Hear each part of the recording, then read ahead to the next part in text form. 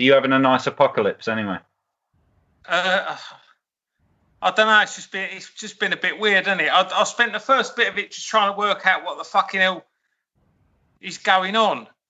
Oh no, I can completely understand how people disappear down YouTube rabbit holes because everything's been so fucking weird, isn't it? It's weird times.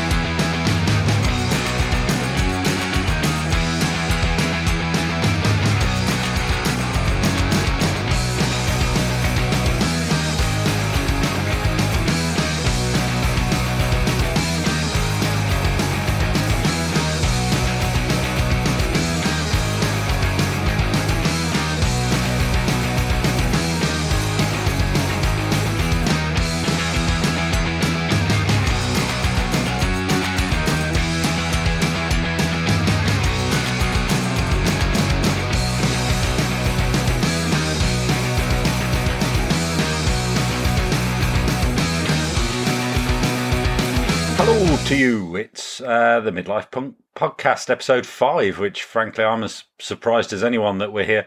I'm just sat here getting ready to interview me old mate Kunt from Kunt The Gang, who's going to be talking to us about his new album called Kunt's Punk in Your Face, where he's taken some of his minor internet hits, put a band together and recorded them in a punk style. So I think it's going to appeal to a lot of you lot. There are going to be a lot of swears in it, and there's going to be some sort of off-colour subject matter. So if you're easily offended, A, punk's probably not for you, and B, this podcast, or at least this episode, probably ain't for you.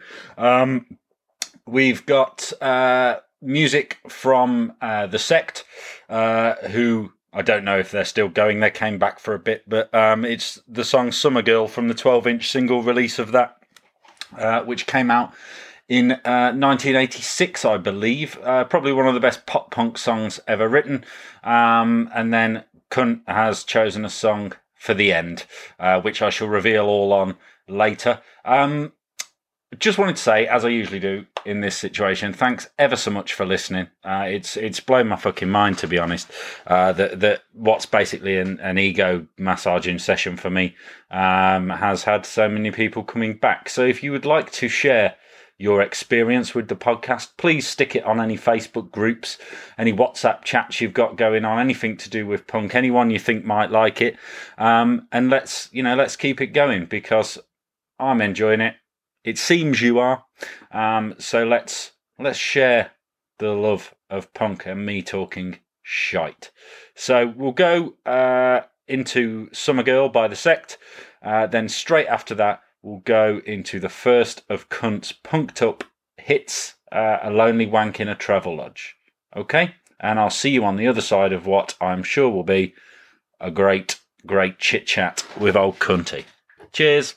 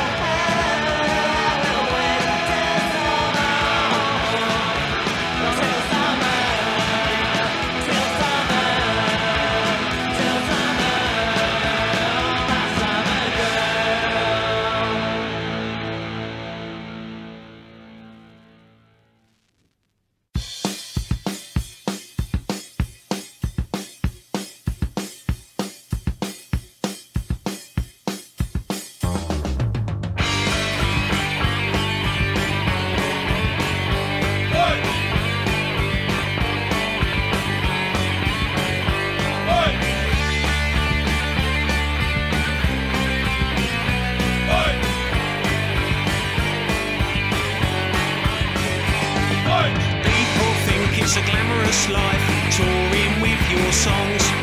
But after the gig, everyone goes home and the nights can seem so long. The pretty girls have all got boyfriends and they all go home to have it off. And I'm left alone in a chain hotel, trying to imagine them having it off. And it's then there's no way I can dodge a lonely wank in a travel lodge. A lonely wank in a travel lodge. A lonely wank in a travel lodge. A lonely wank in a travel lodge. Oi! Oi!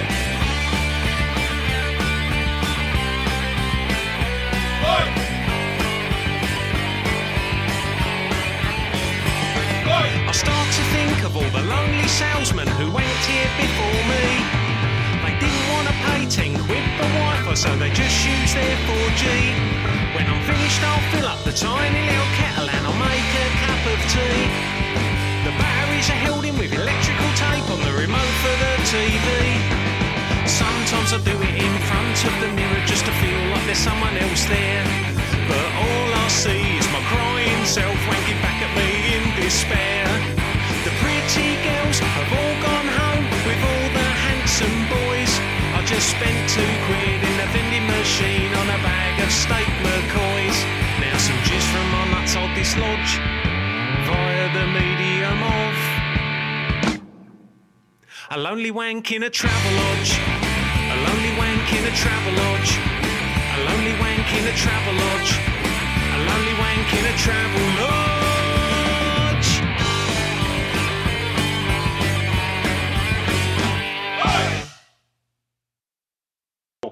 Intro blurb. So, Kunt and the Gang formed 2003. 10 studio albums, 4 compilation albums, a musical, 2 hit singles, stints at the Edinburgh Fringe Festival, written a book and a children's book, and now you're here talking to me. Where did it all go wrong? Well, this is clearly this is the pinnacle of it all, isn't it? It's all been building up to this. Did you get all that off Wikipedia? Yeah, I did. And the thing about that raised my eyebrows the most is it says above all that not to be mistaken for Kool and the Gang. So how many people have got about halfway down that and gone, oh, Shannon Matthews, a musical, Kool and the Gang? Don't remember that one. And then realised they're on the wrong page. I had a group of 60-something slags turn up at one of my gigs and just keep calling out for Joanna. It can be confusing for people. Well, I'm glad Wikipedia did a public service there then. It does though, doesn't it?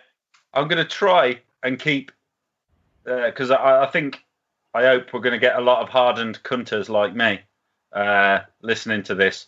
So we want to talk about the punk album that you have been discussing for a long time, and now it's here. Yeah. Why a punk album? Well, I mean, as you know, because you was in one of the bands that I used to play with when I toured around. Mm-hmm. Sometimes people would know my songs, and so I come to kind of have a few stop-offs around the country where there was a band called Litterbug in Blackpool who'd play, or I'd always kind of play a couple of songs with them, and I'd done Use My Arse, so I don't know if we did another one. No, I think we just did that one. And then there was a band in Basildon called Hormone who I did a couple of songs with, and just kind of happened around the country. You know, sometimes people go, oh, we know one of your songs, and so I'd end up kind of getting up and playing it with them. And it always sounded fucking great, you know, like, well, to me anyway. But, you know, it sounded like a proper, made the songs that I'd just kind of written on my keyboards on my own sound like proper songs, proper band songs. And so I'd always sort of had it in mind, because I sort of used to be in bands, but then just, I don't know, just like the aggro of fucking, it was like trying to herd sheep across a field. Do you know what I mean? And they're like one of the sheep's on drugs, the other one's got a really demanding girlfriend, you know, and by the end of it, like, the idea of fucking getting all them sheep into a pen at any one time is just it just sucks all the fucking joy out of it. So So in the end, that's why I kind of ended up just doing it on my own. But I'd forgotten all that because, you know, I haven't been in bands for like over 20 years. So I sort of had it in the back of my mind. It'd be good to record a punk album, you know. And I was kind of thinking while I was still touring and that, about doing it with various bands, you know, and saying, well, you record the backing tracks. I've done Fucksticks with this ska punk band called Tyrannosaurus Alan, and it just sounded fucking immense. Like I played it live with them, and then they just kind of recorded the backing track and sent it to me, and I put that out, you know, as part of my Fucksticks chart campaign. Yeah, but, I remember it, and I remember that. It had been permeating in my mind for a long while, and then I packed in touring in 2016, so I just thought, it's one of them things that I'm just never going to get around to doing. And then when I kind of wrote my book in 2018, got to the stage where I had about 800 backers for it, and people were saying you should do a stretch goal, which, like, you know, set another target and try and get some more people on board. So I thought, oh right, fuck it, I'll do the punk album as a kind of pie in the sky thing if I get to 1,000 backers. You know, because it'd be something I want to do, and hopefully it's something people want to hear. And then it went over 1,000 backers, so I was beholden to do it. And in the cold light of day, I had to put a band together and sort it out, which was a big fucking pain up the arse pipe. But it's here now, and when's it coming out? Well, I've been trying to get it out as soon as I could, because I did the book 18 months ago, so I've been trying to fucking get it out for that whole time. But you know, you kind of went through a couple of lineups, and the same old thing about people sort of say they'll do it and then kind of aren't really able to commit, you know. And everyone's got fucking families and work commitments, and with the way the world has gone, you know, everyone's working different hours now, and you know, and getting called into work at short notice, and so it was just hard to kind of get a regular fucking group together, because I wanted to do the opposite of what I did with my music, you know, sit there at a keyboard, make it in my bedroom on my own, and then go and play it on my own. I wanted to go and into the rehearsal studio and rehearse it like we were going to do a gig, and then record it completely live, you know, as if it was as if it was a gig. And so that's what we ended up doing. So sorry, long answer to a short question. Hopefully a couple of weeks, but then, you know, I've been saying that for fucking 18 months. But at least it's finished now. You've heard it. It's finished. Yeah, it sounds like the finished article, and I will have dropped in Lonely Wank in a Travelodge before the interview part when it goes live. So again, that's one of the more modern Kunt and the Gang songs in the lexicon, isn't it? It's what was that, off the penultimate album? That was off, the penultimate. Japs iTunes. Japs iTunes. That was 2014. So it was like the penultimate proper album. But in between that and the last one, I did the second greatest hits, Kunt Will Fix It. Yeah. Which I sort of see that as a proper album, because there was like half a dozen songs that had never been released before on it. So it did, you know, and Paperboy was on that, and Nobody Spunks Up a Cunt Anymore were on Kunt Will Fix It, and they've kind of become some of the ones that people always, think of, I suppose, when they think of Kunt and the Gang, especially the Paperboy one seems to be one that kind of.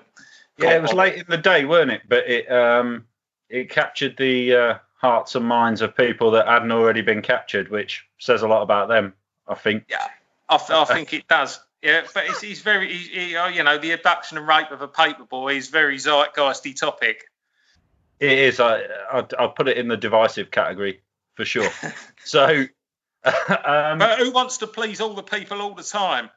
Exactly. You can't do it. You're wasting your time if you're trying. So, I think you and I, over the years, have discussed our love for the Mac Lads a lot. Yeah.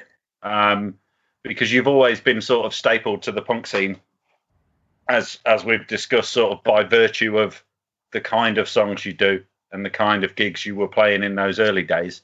Did you see the Mac Lads on this latest incarnation? I didn't know. Did you? Twice. Oh, did you? Whereabouts? First time was at Rebellion at Blackpool, and they had their mate Bammy singing, because for some reason Muttley wasn't. I don't know why. But it was still one of the best gigs of my fucking life. We've been on the piss like all day, and the Mac lads finished the day, and I've never seen them. You know, me and my mate Joe Atom, if he's listening, hello Joe, just hugging each other in the middle of a mosh pit singing Buenos Aires. It was just incredible. But, and if Bam is listening, he's not going to be. He kept fucking the words up, and it weren't quite right. Muttley sang a couple. But then I saw him at Nottingham Rock City. I went on the bus and saw him, and that was all right. That was pretty good, actually. Better than I thought it would be. But I don't know if that's it for them now. You saw them back in the day, though, didn't you? So, see, this is the thing is I've always sort of had this thing of if you've seen something and you really liked it, just leave it there. You know, like when they call it a day. I don't know. I'm always loath to go back and revisit it because I've got a lot of good memories of going to see. I didn't see him a lot. I saw him I saw him twice in London and once in Southend. But I've got a lot of good memories of seeing the Mac lads, and obviously they're a big soundtrack to my teenage years. You know, me and my silly bollocks mates, and kind of going back, you know, sort of in my early 30s, like I am now, and revisiting it, just felt a bit. I don't know, just a bit weird, so I didn't. But I kind of, when I saw people posting on social media how good the gigs were, I thought, I don't know, should I have gone? But yeah, you saying, I should have gone. For nostalgia, I didn't go down the front at Nottingham because everything was covered in fucking plastic, every surface, and people throwing pints will be ejected and all this. So I just sort of stood there and watched it, but it was still really good. Nothing will beat that Blackpool moment. That was great. I just spent most of the gig looking behind me at people's faces who were waiting to see Peter and the Test Tube Babies or something. You know, just jaws dropping everywhere. Well, I mean, that's pretty impressive if the Mac lads in this day and age with everything that's fucking changed about the world since they were around last time can still make jaws drop. He's pretty fantastic. That was the best thing about it, how they sort of crowbarred in a sort of semi-PC way, the subject of the song. Yeah. And some of them, you didn't see it coming till the last second, and it was fucking incredible. The video's on YouTube. I'll send you the link of it later, of the Blackpool. No. It's really good. So we should probably move on to the next song, because there's probably lots of people waiting for the exclusive that is Kunt's Punk in Your Face. And I've chosen, because you gave me carte blanche to choose which ones I want, so it's a bit of a nostalgia trip for me. I've chosen Barry Didn't Do It, because the first time I ever saw Kunt and the Gang was in Leicester. And what was this? Originally, the B-side of the Men with Beards single, is that right? This was on the Men with Beards EP. Yeah. And I just... Well, which is the desired effect. I was pissing myself laughing because I don't think I'd heard it on MySpace yet, which is where I heard all your songs. So, just for those people who are either too young or detached from the news, it's about the major miscarriage of justice of our time, really, isn't it? It's right up there, isn't it, with all the other major miscarriages of justice of our time. Barry George. Wrongfully convicted for the murder of TV Crime Watch presenter Jill Dando, and also it was kind of all the stuff around that, you know, and his flights of fancy that often turned out to actually be real. You know, I mean, admittedly, he wasn't the cousin of Freddie Mercury like he thought he was, and had cards printed up to say he was, but he was a stuntman, and he did jump over buses. So, you know... Well, it was before Ancestry.com. You can't blame him. He would have known. He just got confused, didn't he? He did, bless him. And now he's lost years of his life at the hands of the British justice system, but was freed to rapturous applause from himself. So this is why I included it in the set of songs for the punk album. You know, it's fundamentally a protest song about a miscarriage of justice.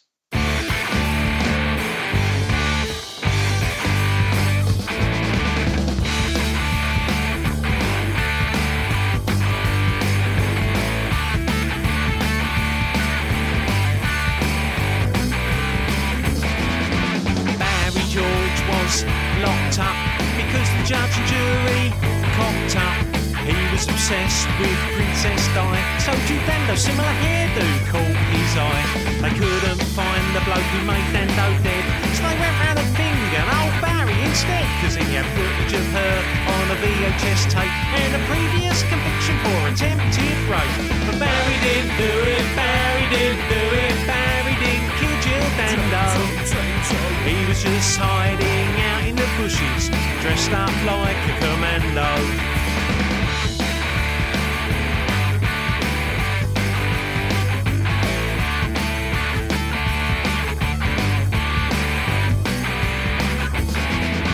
Barry George was fitted up because of some ladies he titted up.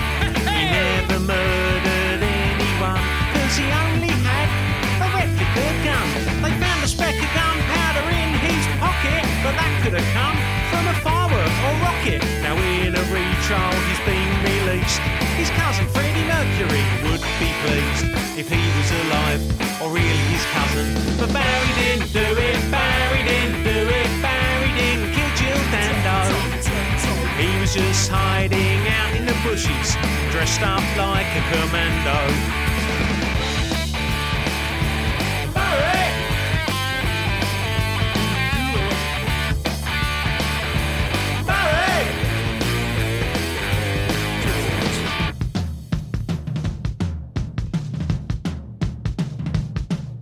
His cousin was the singer, and Queen were his mates. He jumped over 6 buses on roller skates. He's been banged up for years, but now he's free to pursue his interest in replica firearms and celebrities. But Barry didn't do it, Barry didn't do it, Barry didn't kill Jill Dando. He was just hiding out in the bushes, dressed up like a commando. No, Barry didn't do it, Barry didn't do it, Barry didn't kill Jill Dando. He was just hiding out in the bushes with his knob in his hando.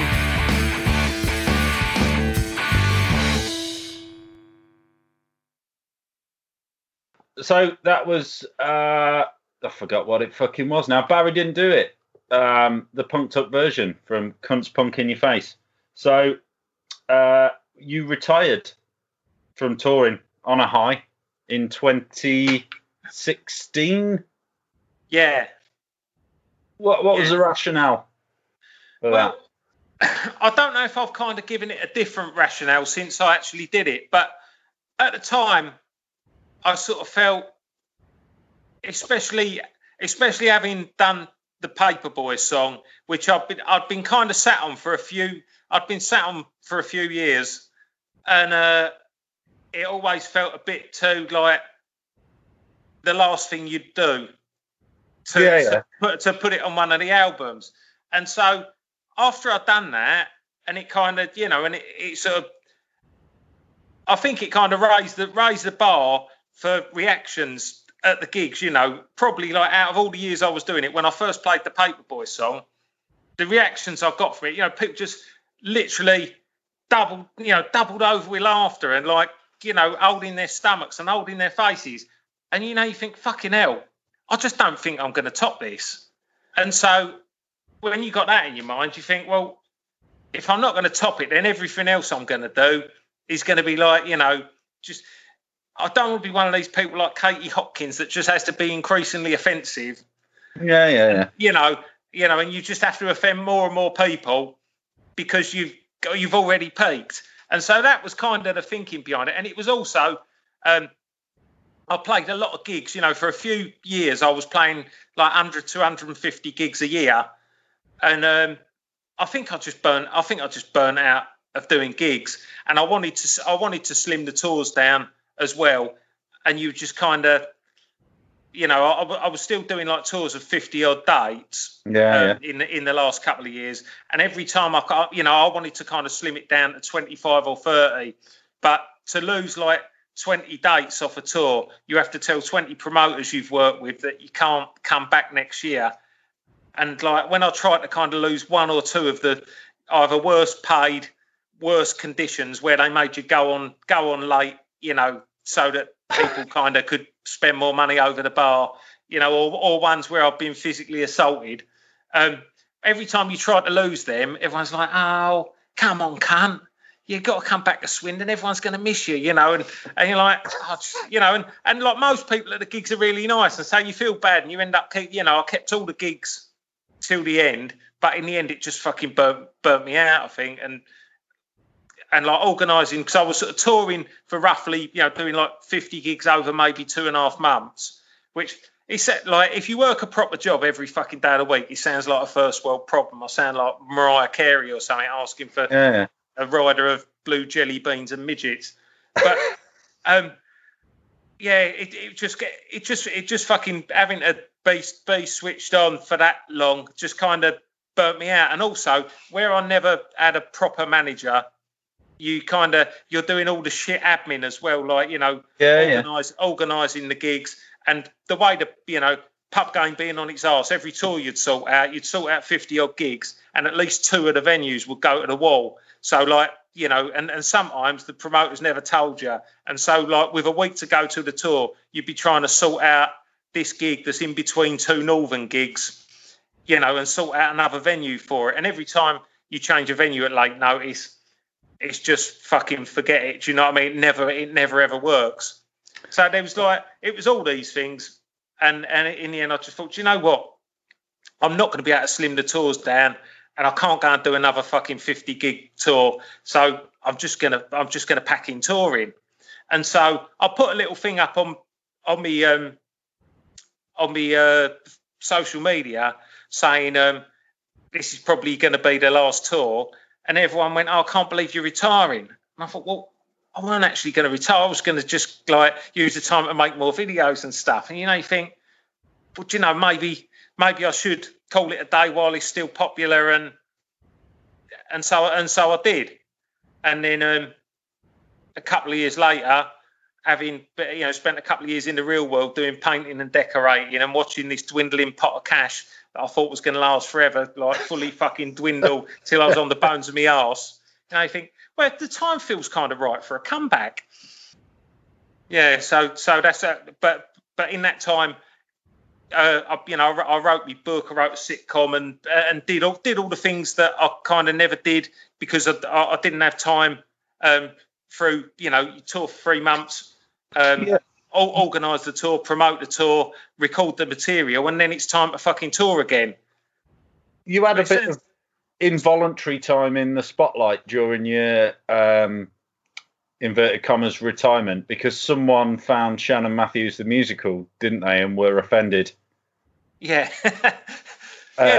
Weirdly, it just kind of, someone sent me a link. It just kind of popped up. Was it the Daily Mail's normally the one that gets most offended by things? Oh yeah. But yeah, I think it just kind of popped up. The Daily Mail found Shannon Matthews musical, but I think I got like 3 extra orders in that kind of fortnight window around that piece of press, you know. So it was really, really fun. Like if only they could have been offended about it in 2010 when it was fucking relevant, you know, I'd have sold a load of copies of it. But the ship had sailed. No one cared. Shannon had pubes by that point, so no one gave a shit. Well, you know, I enjoyed that CD when it came out because when you were explaining it to me, I saw you at a gig and I was like, this is going to be weird as fuck. And it was weird as fuck, but it was also funny as fuck as well.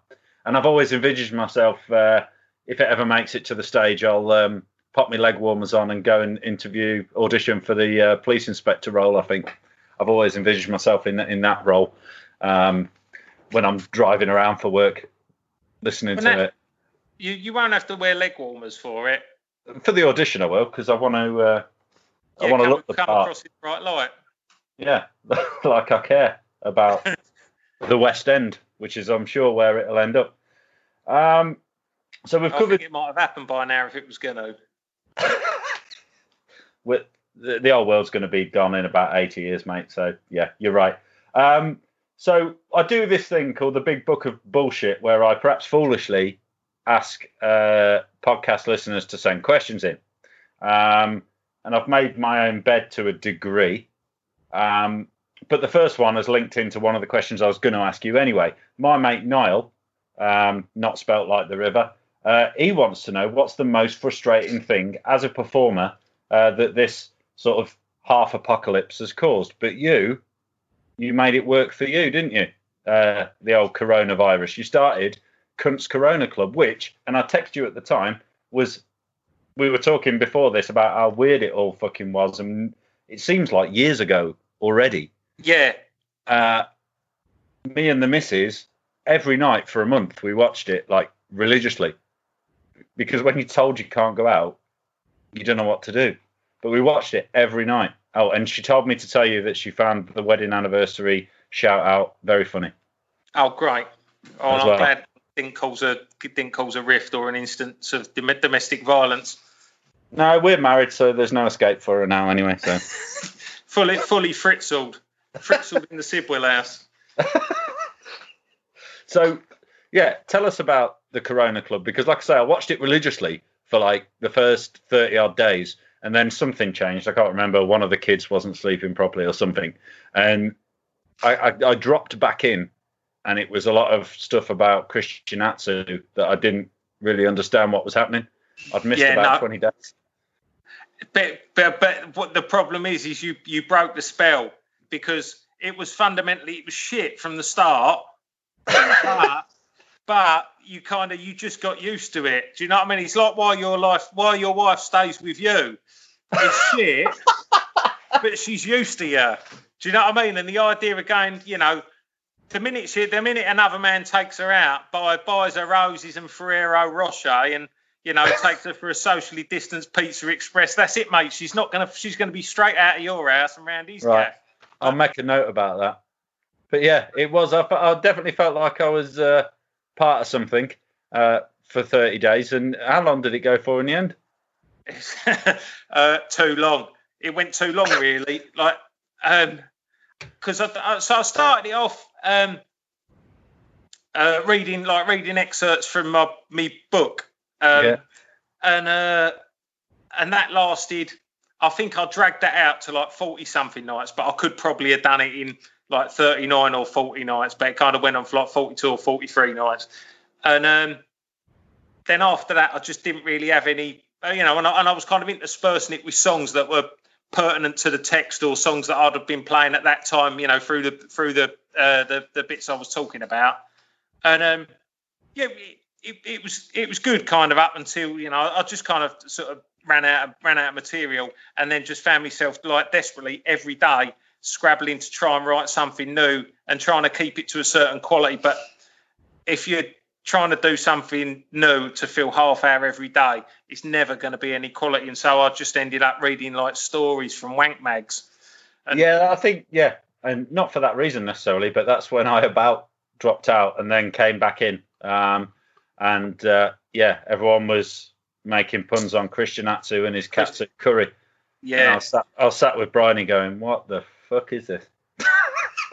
Yeah, but see, it's kind of like if you'd been in Australia the whole time, you know, and you'd seen the wildlife morph into kangaroos and koalas, you wouldn't see anything strange about it. But then when you go to Australia and you just see a kangaroo and you haven't seen the whole fucking build up of how they've got there, you're like, you know, this is really strange and it doesn't actually make sense. So in a lot of ways, the Christian Atsu song was my little Joey. You know, and it just developed.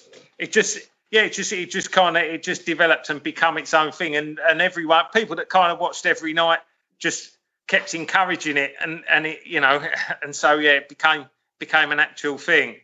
But then if you kind of look at it with in the cold light of day, it's very, it's a very fucking tenuous link between this footballer, Christian Atsu, who is a Christian, and his surname rhyming with, you know, a mildly spicy dish. That's the crux of it, to the tune of S Express's Hey Music Lover. It's all on the Kunt The Gang YouTube channel if you ever stuck in the house for 30 nights or fuck knows how many hours in a row. If there's a second wave, start at episode 1. There's a second wave, start at episode 1 and probably finish around episode like 40. I think that's what we did, sort of inadvertently. So we'll move on to the next song, which the original of this is one of my favourite Kunt and the Gang songs. Originally, that's why I voted UKIP.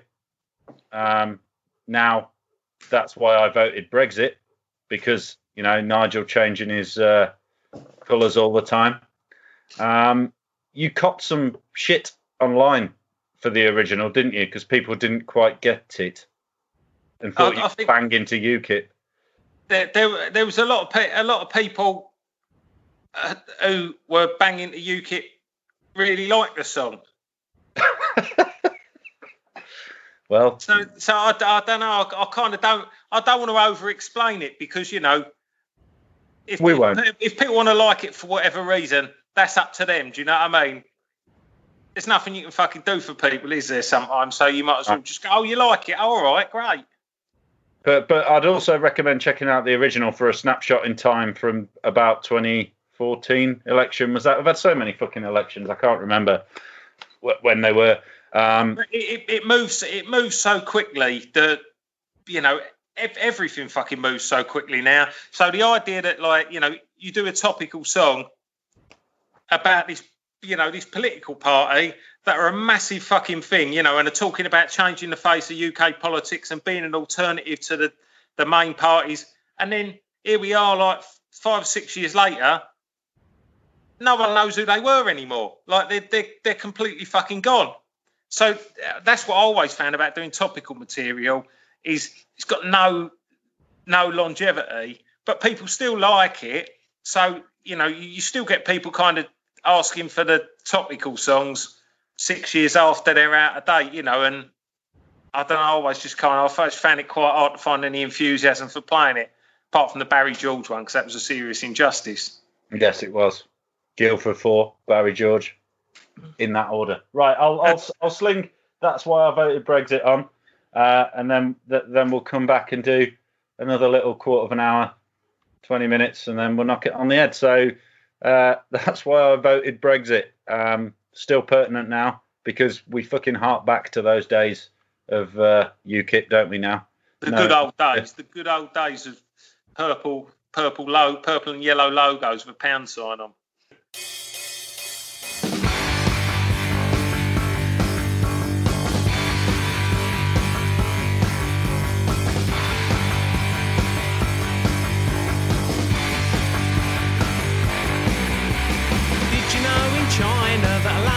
Vagina goes from side to side, not back to front.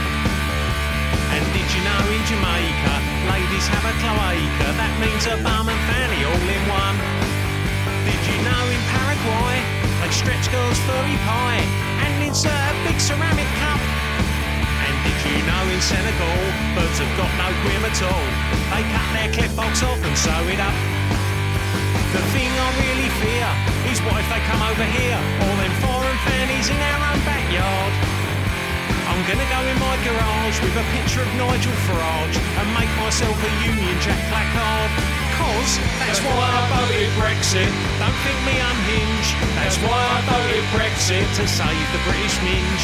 That's why I voted Brexit, my message is succinct. Don't let the great British minge become extinct. Let the great British minge become extinct. God save our gracious minge, long live our noble minge. Nigel, help us save the British minge.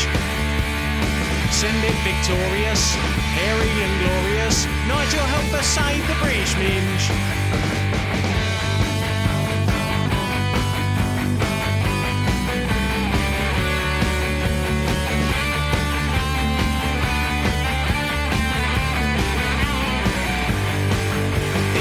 Saudi Arabia, no one's seen a lady's labia, cause they have to do their business in the dark.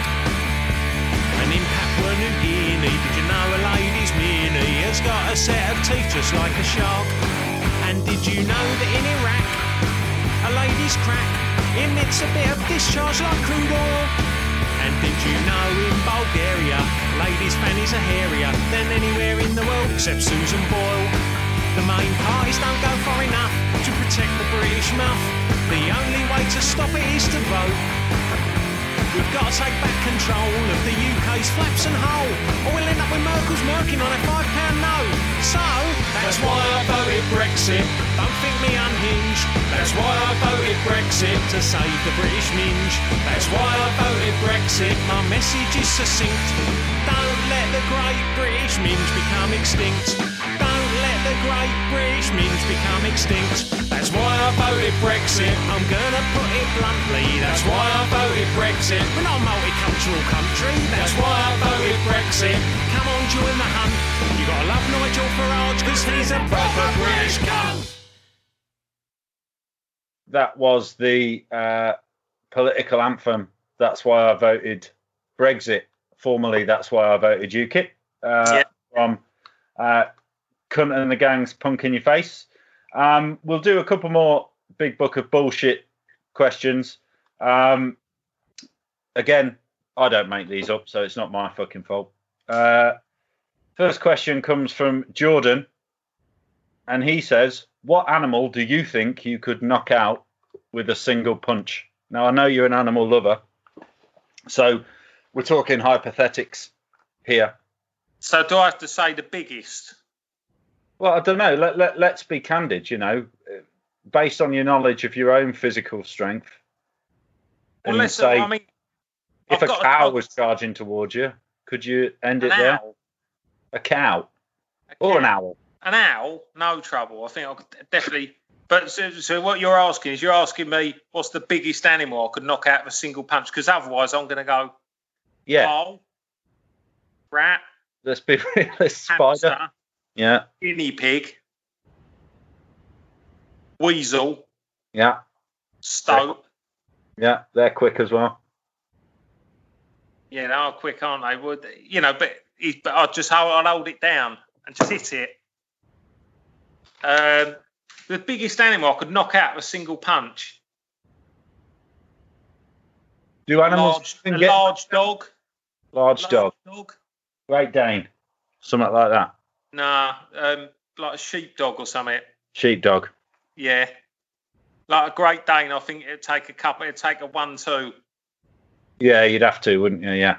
I had a friend who, like, you're wasting your time punching a dog in the face. I had a friend who, his dad saw a child being bitten by a dog.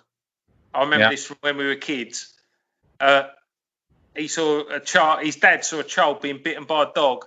So his dad jumped in and he squeezed the dog's bollocks until they popped. Until they popped? The dog let go and died. Well, I saw a similar thing, except the dog was attacking another dog, and some old man who had a walking stick and was hobbling along suddenly turned into Usain Bolt and was whacking the dog's bollocks with his walking stick. They didn't pop and it didn't die, but it ran off. But he didn't squeeze them, though, did he? He just whacked it with a stick. Yeah, he could have whacked them off, though. I don't know, but it worked. So go for the bollocks if you're ever attacked by a dog, everyone. Or if you see a dog attacking anybody else. Squeeze their bollocks till they pop. Yeah, if you want to kill the dog. Yeah, but if you just squeeze it, if you just give him a little tickle, the dog's going to turn around on you. You've got to do it, yeah. You've got to in for a penny, in for a pound. If he's biting someone, that's the humane thing to do. Unless, of course, you're squeezing its bollocks and then the person it's biting turns out to be a cunt. Yeah. You know, or the person that started the fracas in the first place, then in that case, just let go of the dog's bollocks and let it carry on. Yeah, it's unlikely if it's a child, though, but you never know kids these days. I think if it's a child, squeeze first, ask questions later.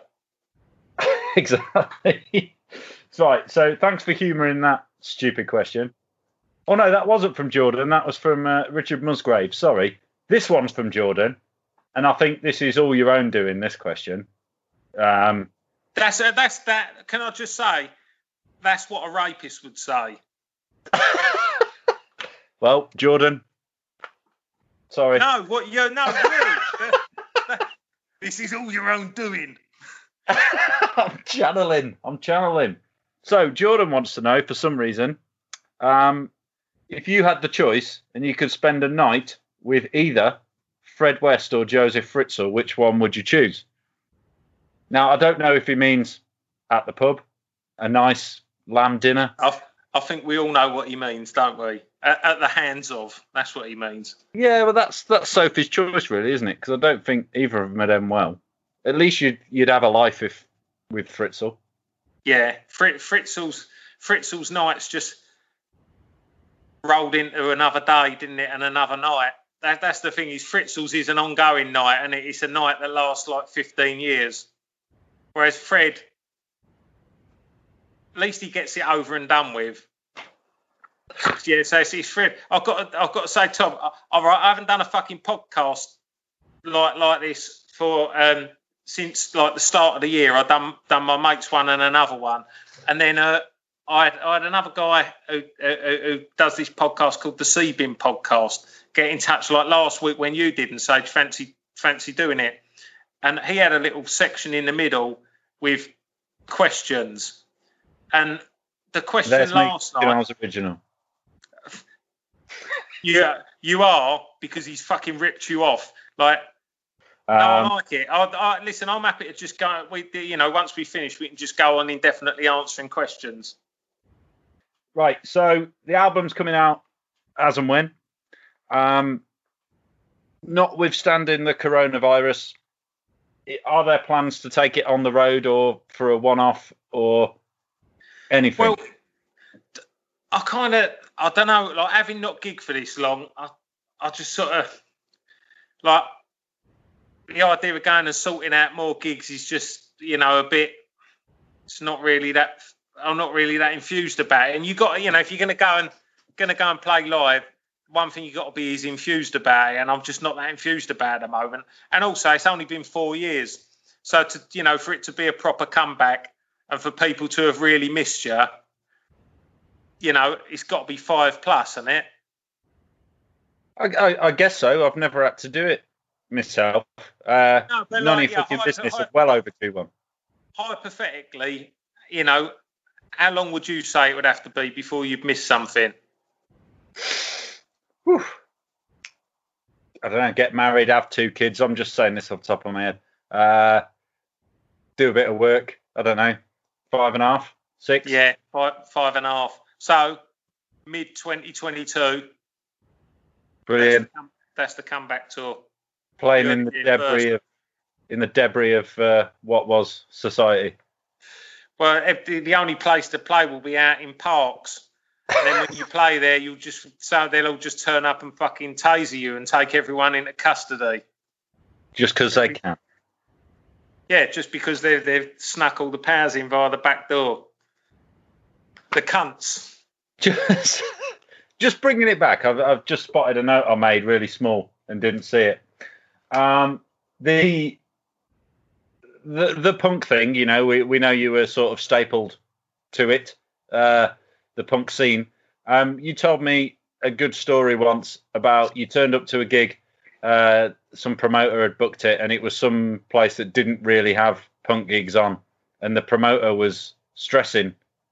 Coming up to you. No, the owner of the bar was stressing, coming up to you and the promoter saying there's people in full punk dress out there. I don't remember that. And I always thought, like, what the fuck does that even mean? And then you said he was like, when it went okay and nobody, I don't know what he thought they'd do, spat on people's grannies, he came up and started saying how he booked a very young Jimmy Carr or something and was trying to kiss your ass. The old time. Oh, fucking hell. Yeah, I think that was, I think that might have been in, that was a very long while ago, but that would have been like in Plymouth or somewhere, I think, in about 2006. Yeah, there's people in full punk dress out there. There's people. Like it's a costume. but when someone says there's people in full punk dress, do you not think of someone on the front of one of the fucking London postcards you used to get? Yeah. Standing in front of a red telephone box with a kind of 2-foot high Mohican, the arms cut off a jean jacket with like something written in studs on the back of it. We used to have there's just umpteen punk compilations. They've all got the same songs, Sound of the Suburbs, The Skids and all that. There was one of them that we had, and we kept it in the van purely for the front cover. And this guy was into leather and studs, but it weren't a punk thing.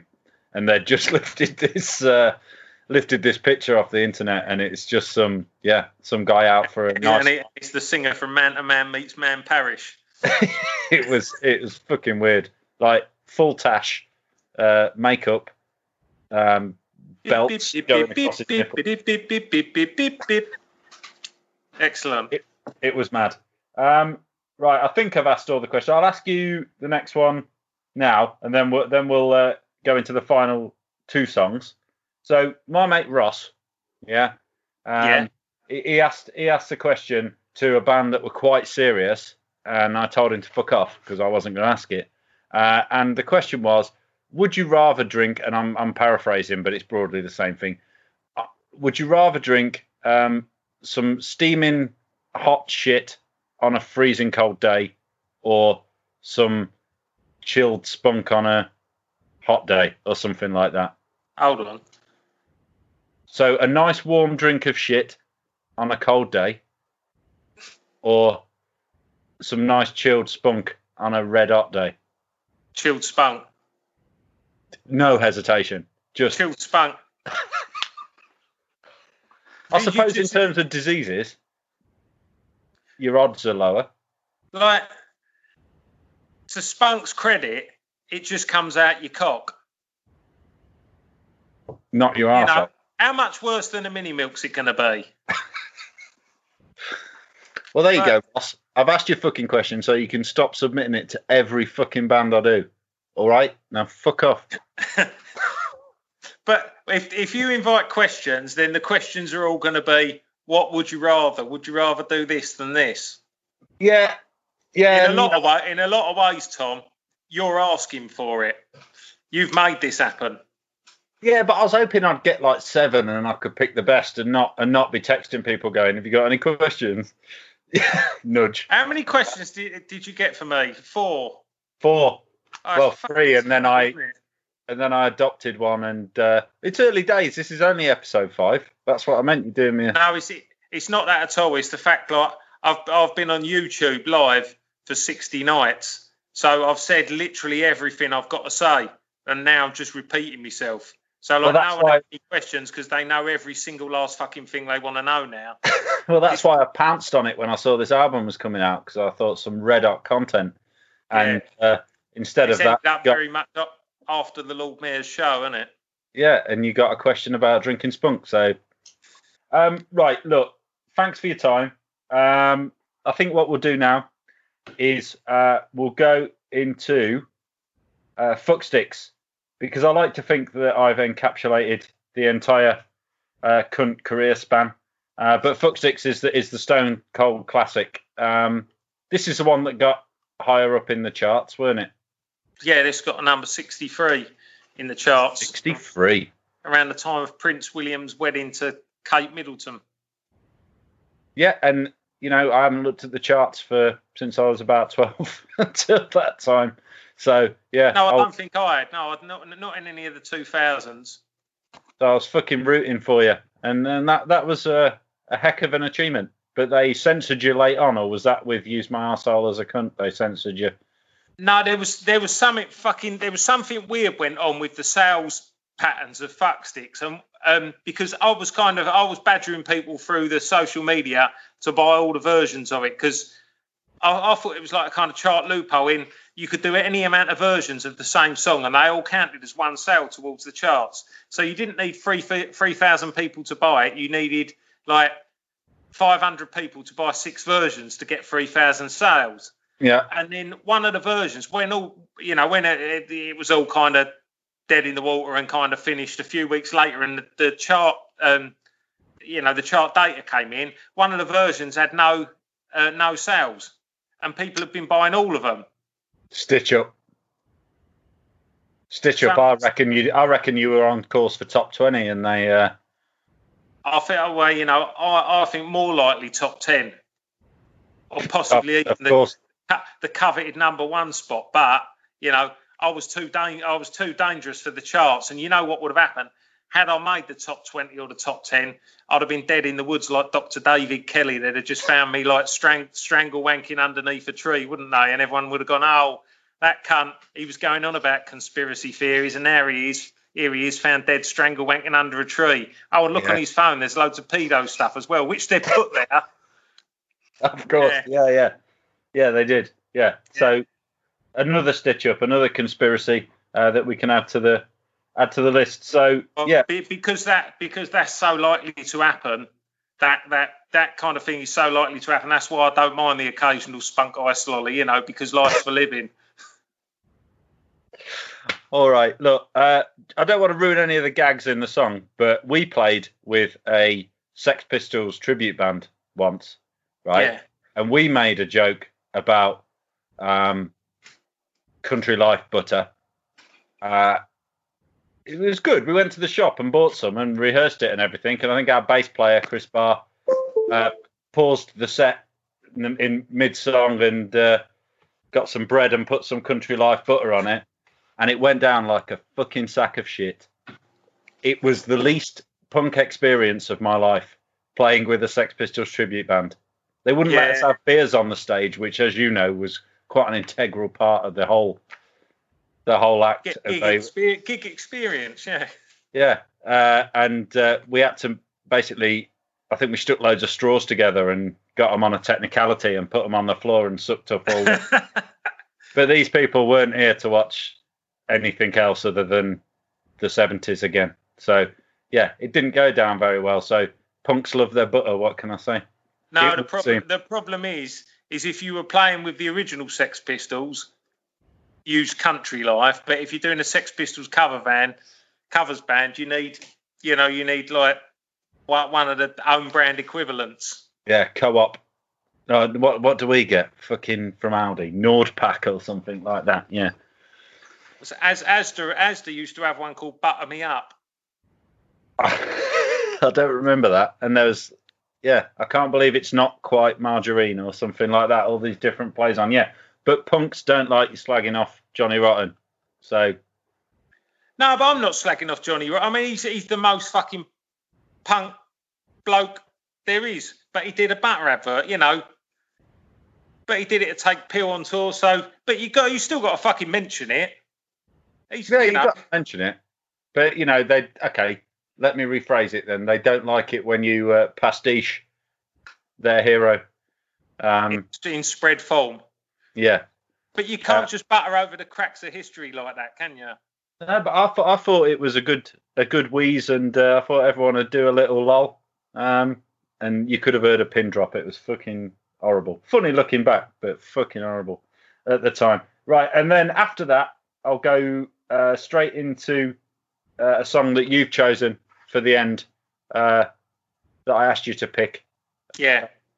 I usually give people a choice, but I was going to go Mac Lads. Do you want to do that? I don't care. Do you want to pick a Mac Lad song? Or shall I give you, or do you want to stick with the original choice? Do you know what? I think I'll stick with my original choice because I feel like that's a song that's integral to me ending up doing what I've done, because it was probably like the first punk song I remember from actually being in the charts, you know. Yeah. Which is strange with me being in my early 30s and it being in 1978. But yeah, you've been a long time in those early 30s. You're really dragging them out. I have. I've took over it now. I'm 35. I'm heading into the late. That can happen though if you hang around in your mid-30s too long. You know, you can get to 35. It's been known. Right, all right. We'll go Jilted, John. You're a John Shuttleworth fan as well. Yeah, I mean, he's good. He's got loads. He's you know, his greatest hits. He's as good as anyone's greatest hits. John Shuttleworth. He's one of them people that he just does good songs and just kind of stay. Right. And he stayed funny for a long while, which is really fucking hard to do. I mean, not for me, obviously, but for lesser mortals, he's hard. All right. Well, look. No, do you know what I mean? Like when you listen to bands' greatest hits, it's hard to be good for a long while. It's hard to be fucking good for a long while because how many bands' greatest hits? You know, you kind of get to the kind of 2/3 of the way through, and then just fucking turn it off and go back to the start again. You may disagree because I know you're a Madness fan, but I'm like that, or at least when I was younger, I was like that with Madness. I think on what was it, Absolute Madness, their best of, Past Our House, I didn't want to know. Now I'm a bit more mature. I'm all aboard the Ghost Train and all that. Yeah. And I've got the Wings of a Dove, but when I was a kid, I was like, I don't want to hear this. I mean, like there's certain singles of Madness that I won't really. I mean, I don't really listen to Wings of a Dove, or or care if I ever hear it again. But I don't know, like fucking the Sun and the Rain and One Better Day and Yesterday's Men and Waiting for the Ghost Train. They're good singles. Like Sweetest Girl's fucking dog shit. But when you're around, like they did that in like their career was it 8 years? No, 7 years. They did that fucking body of work in, and it's an impressive body of work. That kind of their songs from their original incarnation, and like I don't know. I mean, everywhere, it's hard to fucking maintain the quality, especially when you got the pressure of touring. They were touring and putting an album out nearly every year, weren't they? Madness. Yeah. I'm just making excuses for them because I like them so much. I think with Madness, the reason I feel the way I do about their later work was because that was the stuff that I was buying originally. Because when I had expendable pocket money as a kid, I went and bought their like the Keep Moving and Mad Not Mad, because they were the albums. They were probably like some of the first albums that I bought. But the earlier albums, then I kind of went back and bought them sort of retrospectively and enjoyed them retrospectively. So yeah, but it is widely acknowledged that there's some dog shit in on them last couple of albums. But I don't know, I like them, but I'm a sort of nostalgic in a lot of ways. Yeah, the fact you can get a 24-odd song, the greatest hits album out of 7 years, that's a bit of an achievement in itself, isn't it? Like, to sort of summarize what you were saying, that's hard going. It is fucking hard going, especially when most bands kind of do a couple of albums and burn out.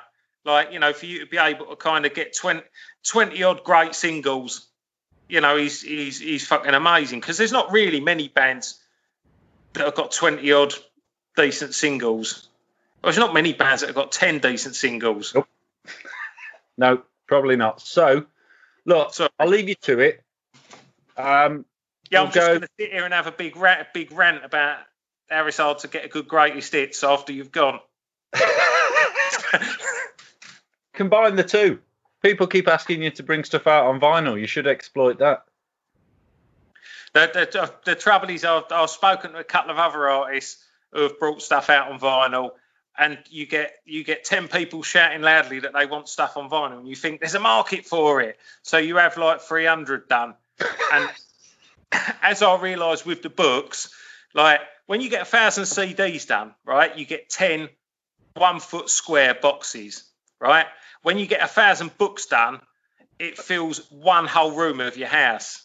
Right, yeah. If you get 300 CDs done, you get 3 1-foot square boxes. You get 300 fucking vinyls done, and you've got to kiss goodbye to your hallway. Get come in your house through a fucking window. And also, like when you don't tour, it's hard to shift stuff. So if I did a vinyl, I'd have to do a Kickstarter for it, and I don't really want to do a Kickstarter. If I do a Kickstarter, I want it to be like for a fucking movie or something, something massive. Something that definitely wouldn't happen. I fucking love vinyl, but it's hard to shift any fucking volume of physical product anymore.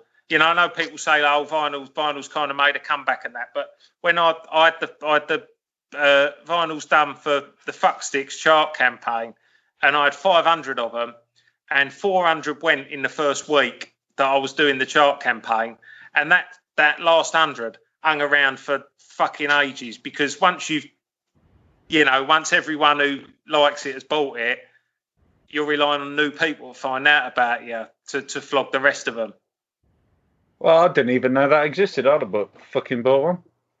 That'll teach me. I found a box from the other week, so I'll send you one through. You're a good lad, Kunty. You're a good lad. Right, look, thanks for your time. So we'll go Fucksticks, the Stone Cold Kunt classic, and then we'll go Jilted John. Yeah, that one that you all know, where it says Puddin' is a moron. All right, cheers, me old mate. Thank you. Thanks for having us, Tom. It's been good. Good laugh.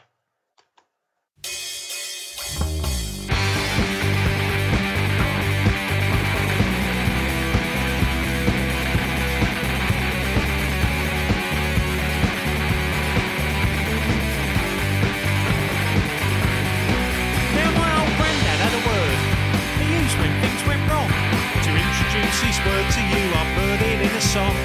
So every time this word gets used, his memory lives on. I'm about to tell you what it is, so you can sing along. When they wouldn't let him touch a furry pie. When he got some shrapnel lodged in his chap's eye. When a German sniper shot him in the cock. When he found a lump on his left bollock. When my nan died and she left him all alone. When he let a bogus caller in his own. When the first black people moved into his street. When arthritis meant he couldn't beat his meat. Fuck sticks, mother's cunt. Fuck sticks.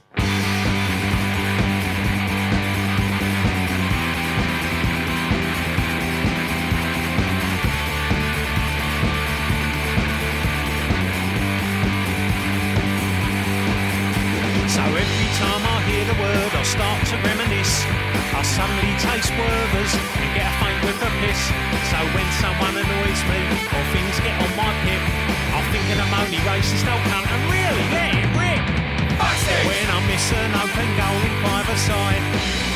When I lost my old aunt after Nan had died. When the teachers told me that I was no good. When the old Bill caught me wanking in the wood. When that girl you like turns out to be a nutter. When your punk hero advertises butter. When Michael Eavis didn't want to hire us. When a glory hole gives you coronavirus. Fuck sticks, mother's cunt, mother's cunt, mother's cunt. Fuck sticks, mother's cunt, mother's cunt, mother's cunt. fuck sticks, Mother's cunt, mother's cunt, mother's cunt. fuck sticks, Mother's cunt, mother's cunt. fuck sticks.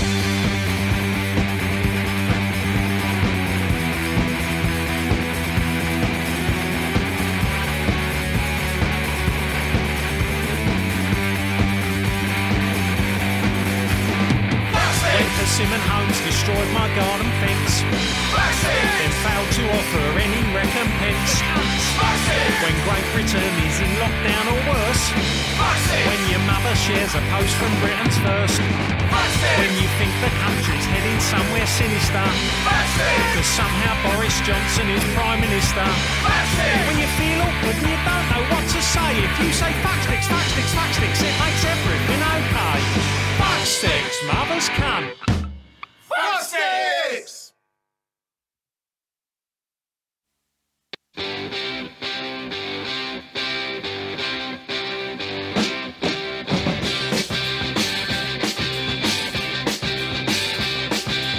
I've been going out with a girl, her name is Julie. But last night she said to me when we were watching telly, this is what she said.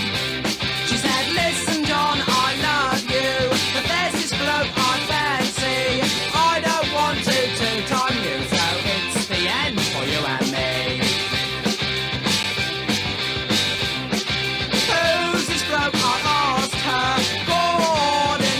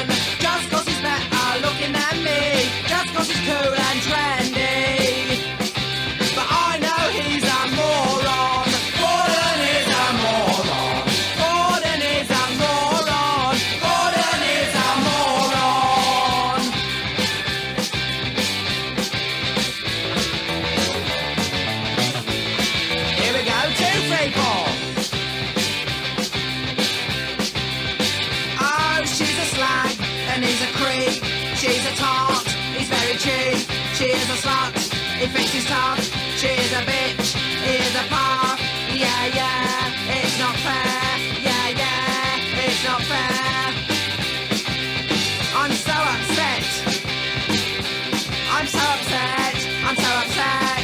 Yeah, yeah. I ought to smash his face in. Yeah, but he's bigger than me, isn't he? I know. I'll get the mate Barry to whip him. He's flatting him. Yeah, but Barry's a mate of Gordon's, isn't he? Oh well. I don't care. I don't care. 'Cause he's a star and he's a creep. He's not far. He's very cheap. He's not far. He's not far. Right. I hope you enjoyed that excellent but longer than usual interview with Kunt from Kunt and the Gang. Next time on the podcast, we've got young Leeds hardcore outfit Scum. And then the following week, we've got Catalan language punk rock's premier purveyors, Crim. So I hope you can join us then. If you like the podcast, share it, rate it, and all that. Thanks. Cheers. And we'll see you next time.